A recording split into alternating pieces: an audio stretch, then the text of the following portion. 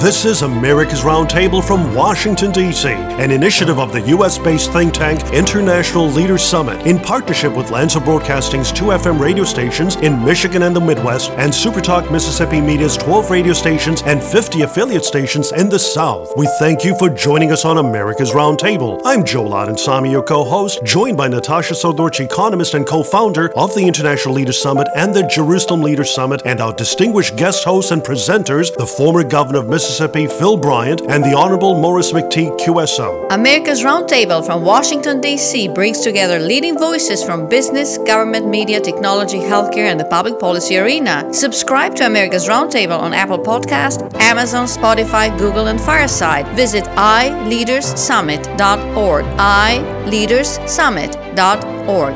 Welcome to America's Roundtable.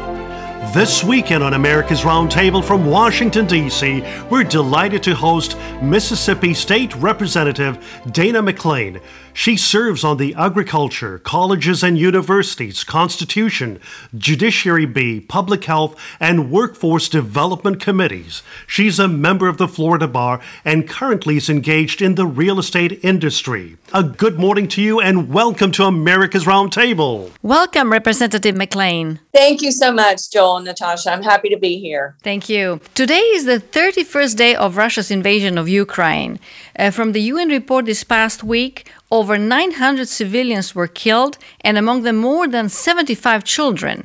Another 1,496, including 99 children, have been injured. 10 million Ukrainians have fled their homes, including 3.5 million who've left the country as refugees, and another 6.5 million people that have been displaced within Ukraine during the war. The damage to infrastructure is estimated at over $100 billion at this time. According to NATO's first estimate, 15,000 Russian soldiers have been killed since the invasion of Ukraine. NATO officials say that up to 40,000 Russian troops have been killed, wounded, taken prisoner, or are missing in Ukraine. In responding to the brazen and horrific attacks by Russian troops targeting civilians and residential areas within Ukraine, and taking into account the plight of over 40 million Ukrainians, last week, both the Mississippi House of Representatives and Senate passed resolutions condemning Russia's ongoing invasion of Ukraine and barring any business between Mississippi state entities and Russia. State Representative McClain, you were instrumental in this principal endeavor and engaged your colleagues in the House of Representatives in the state of Mississippi to sever all economic, financial, and other connections with Russia and its businesses. Representative McClain, could you kindly share about the specific details of this resolution, and have you already seen any results? Specific parts of the resolution were initially to just issue a statement denouncing the invasion of Ukraine and as it being a violation of international law. And we also wanted to engage in the government's decision to ban energy imports and to urge more sanctions, and also to send military aircraft, tactical gear, munitions, and aid. And as you said, Natasha, we wanted to encourage businesses to sever all economic, financial, cultural, any connections with the Russian Federation. And we also have a state-run alcohol beverage control system. We have a warehouse that stores our alcoholic beverages, and we wanted to prohibit the sale, purchase, distribution, and even storage of Russian alcoholic beverages, and to also prohibit investment into our retirement fund, public employees retirement fund, and anything else that would touch Russian businesses. We wanted to ban our involvement as Mississippians. As far as any success with that or anything that we've seen as a result of the resolution, I think mainly it's just been getting the message out initially. That was the first step. So I think that our Mississippi Development Association, some of these agencies are aware of our stance on this. So I feel like in the future, we will see more as the days go on. But as of yet, a resolution is aspirational. We're encouraging actions that we support. So I'm hopeful that these issues will come forth and we'll be able to see success with these statements. Indeed, the state of Mississippi's leadership certainly adds moral weight to the just intervention on behalf of millions of people in Europe under attack. And economic sanctions imposed on Russia are another strategic approach to apply punitive measures on their economy and weaken Putin's war machine. On behalf of International Leaders Summit, Natasha and I recently met with Senator Pat Toomey on the efforts that he is undertaking with Senator Jim Risch to take sanctions to a new level. That is to impose secondary sanctions on Russia.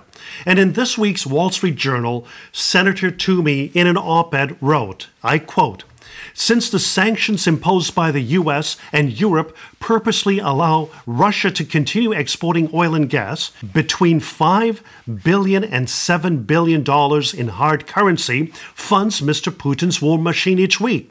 Severing this revenue stream now, together with helping Ukraine's heroic defense, is the best chance that the U.S. has to convince Mr. Putin that this war was a blunder and that he should immediately abandon.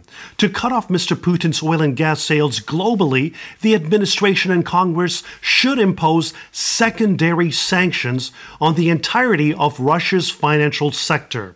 These penalties would effectively prohibit foreign banks anywhere in the world under the threat of U.S. sanctions from making payments to Russian banks, including for oil and gas. They would force the world to make a choice: do business with the United States or do business with Russia. But you can't do both," unquote. State Representative McClain, why are principled resolutions voted by state legislatures and similar initiatives so important? And what are your thoughts about efforts to counter Russia through punitive secondary sanctions, such as the initiative being advanced by Senators Jim Risch and Pat Toomey, along with other 37 U.S. senators, which would be far more effective? Yes, Joel. First, I believe principled resolutions by state legislators send a message. As state legislators, we are the voice of citizens of Mississippi. So I think that while they are aspirational, they do send a strong message. And such initiatives are important for Washington to see and hear, and for our own state U.S. senators and representatives to know. I think that resolutions and initiatives are an important way for us to voice our opinions, and also sends a message to our state business leaders that we don't condone doing business with Russia in any shape or form. Secondly, yes, I wholeheartedly agree with secondary sanctions against Russia. I think they are definitely needed at this point.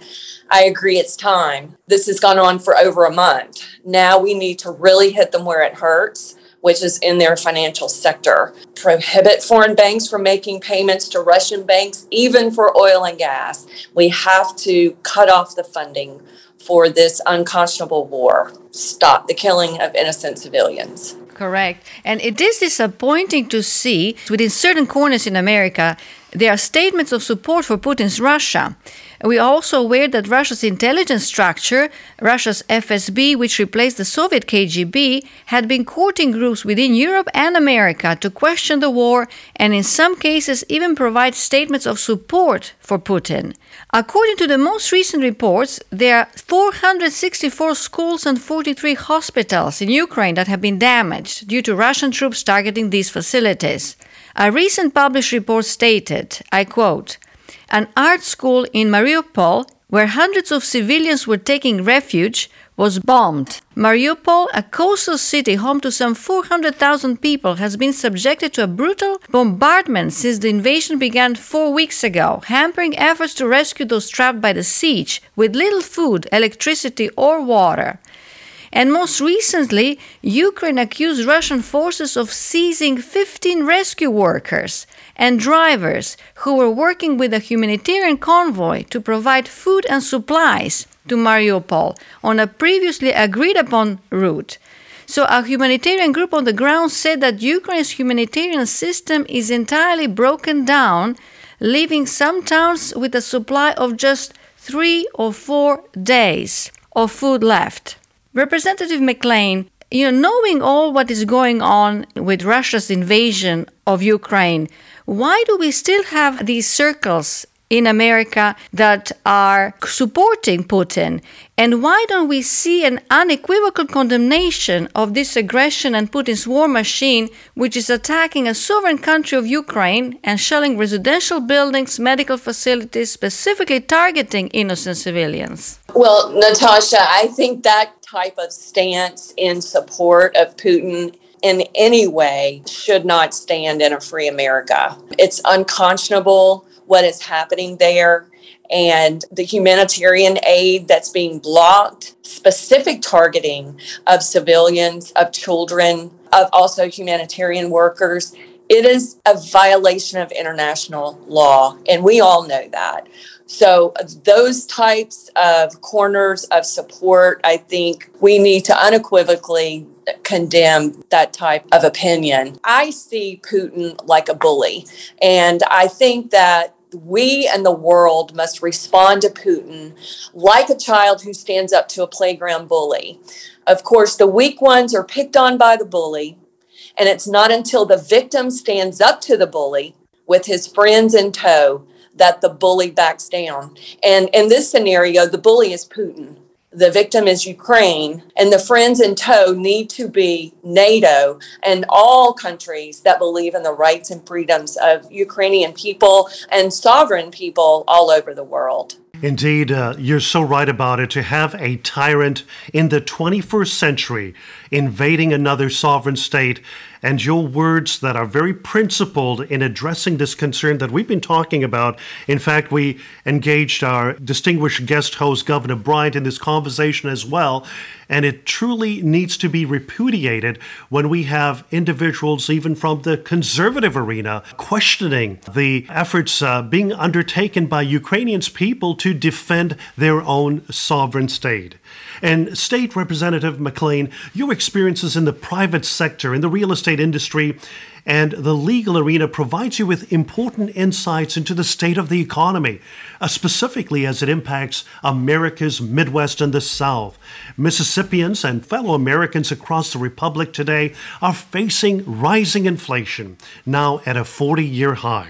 Furthermore, skyrocketing gas prices are impacting hard-working families across the country, and the higher energy costs impact small businesses as well. State Representative McLean, how would you rank the Biden administration's leadership on this vital U.S. economic front? Unfortunately, I wouldn't give him a very good grade. I would say a D, probably. Before Biden took over, we had a thriving economy. Of course, we've just come off 2 years with COVID. So a lot of Mississippians were out of work. They lost their jobs, or their businesses were closed for periods of time. So now we're coming off of that. And now look, gas prices are out the roof. Rising gas prices will affect someone's ability to get to work and to earn a wage. So food prices, to be able to feed families here in Mississippi, it's going to be very difficult. And there seems to be no end in sight. Inflation is just creeping up and creeping up.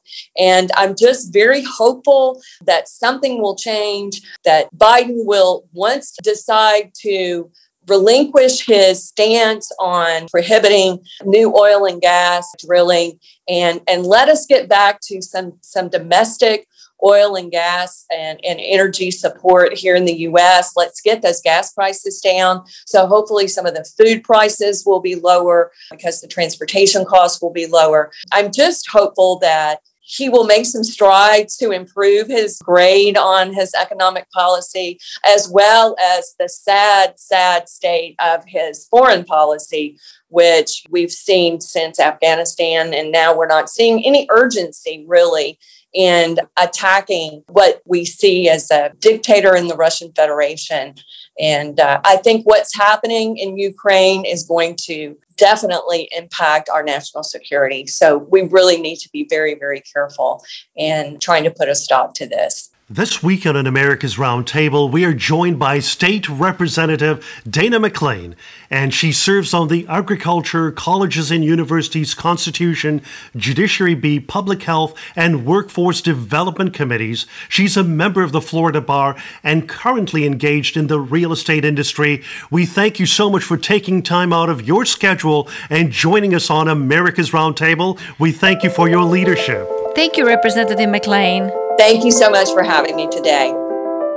This is America's Roundtable from Washington, D.C., an initiative of the U.S.-based think tank International Leaders Summit in partnership with Lanza Broadcasting's 2 FM radio stations in Michigan and the Midwest and SuperTalk Mississippi Media's 12 radio stations and 50 affiliate stations in the South. We thank you for joining us on America's Roundtable. I'm Joe Ladin-Sami, your co-host, joined by Natasha Sodorch, economist and co-founder of the International Leaders Summit and the Jerusalem Leaders Summit, and our distinguished guest hosts and presenters, the former governor of Mississippi, Phil Bryant, and the Honorable Morris McTeague, QSO. America's Roundtable from Washington, D.C. brings together leading voices from business, government, media, technology, healthcare, and the public policy arena. Subscribe to America's Roundtable on Apple Podcast, Amazon, Spotify, Google, and Fireside. Visit iLeadersSummit.org. iLeadersSummit.org.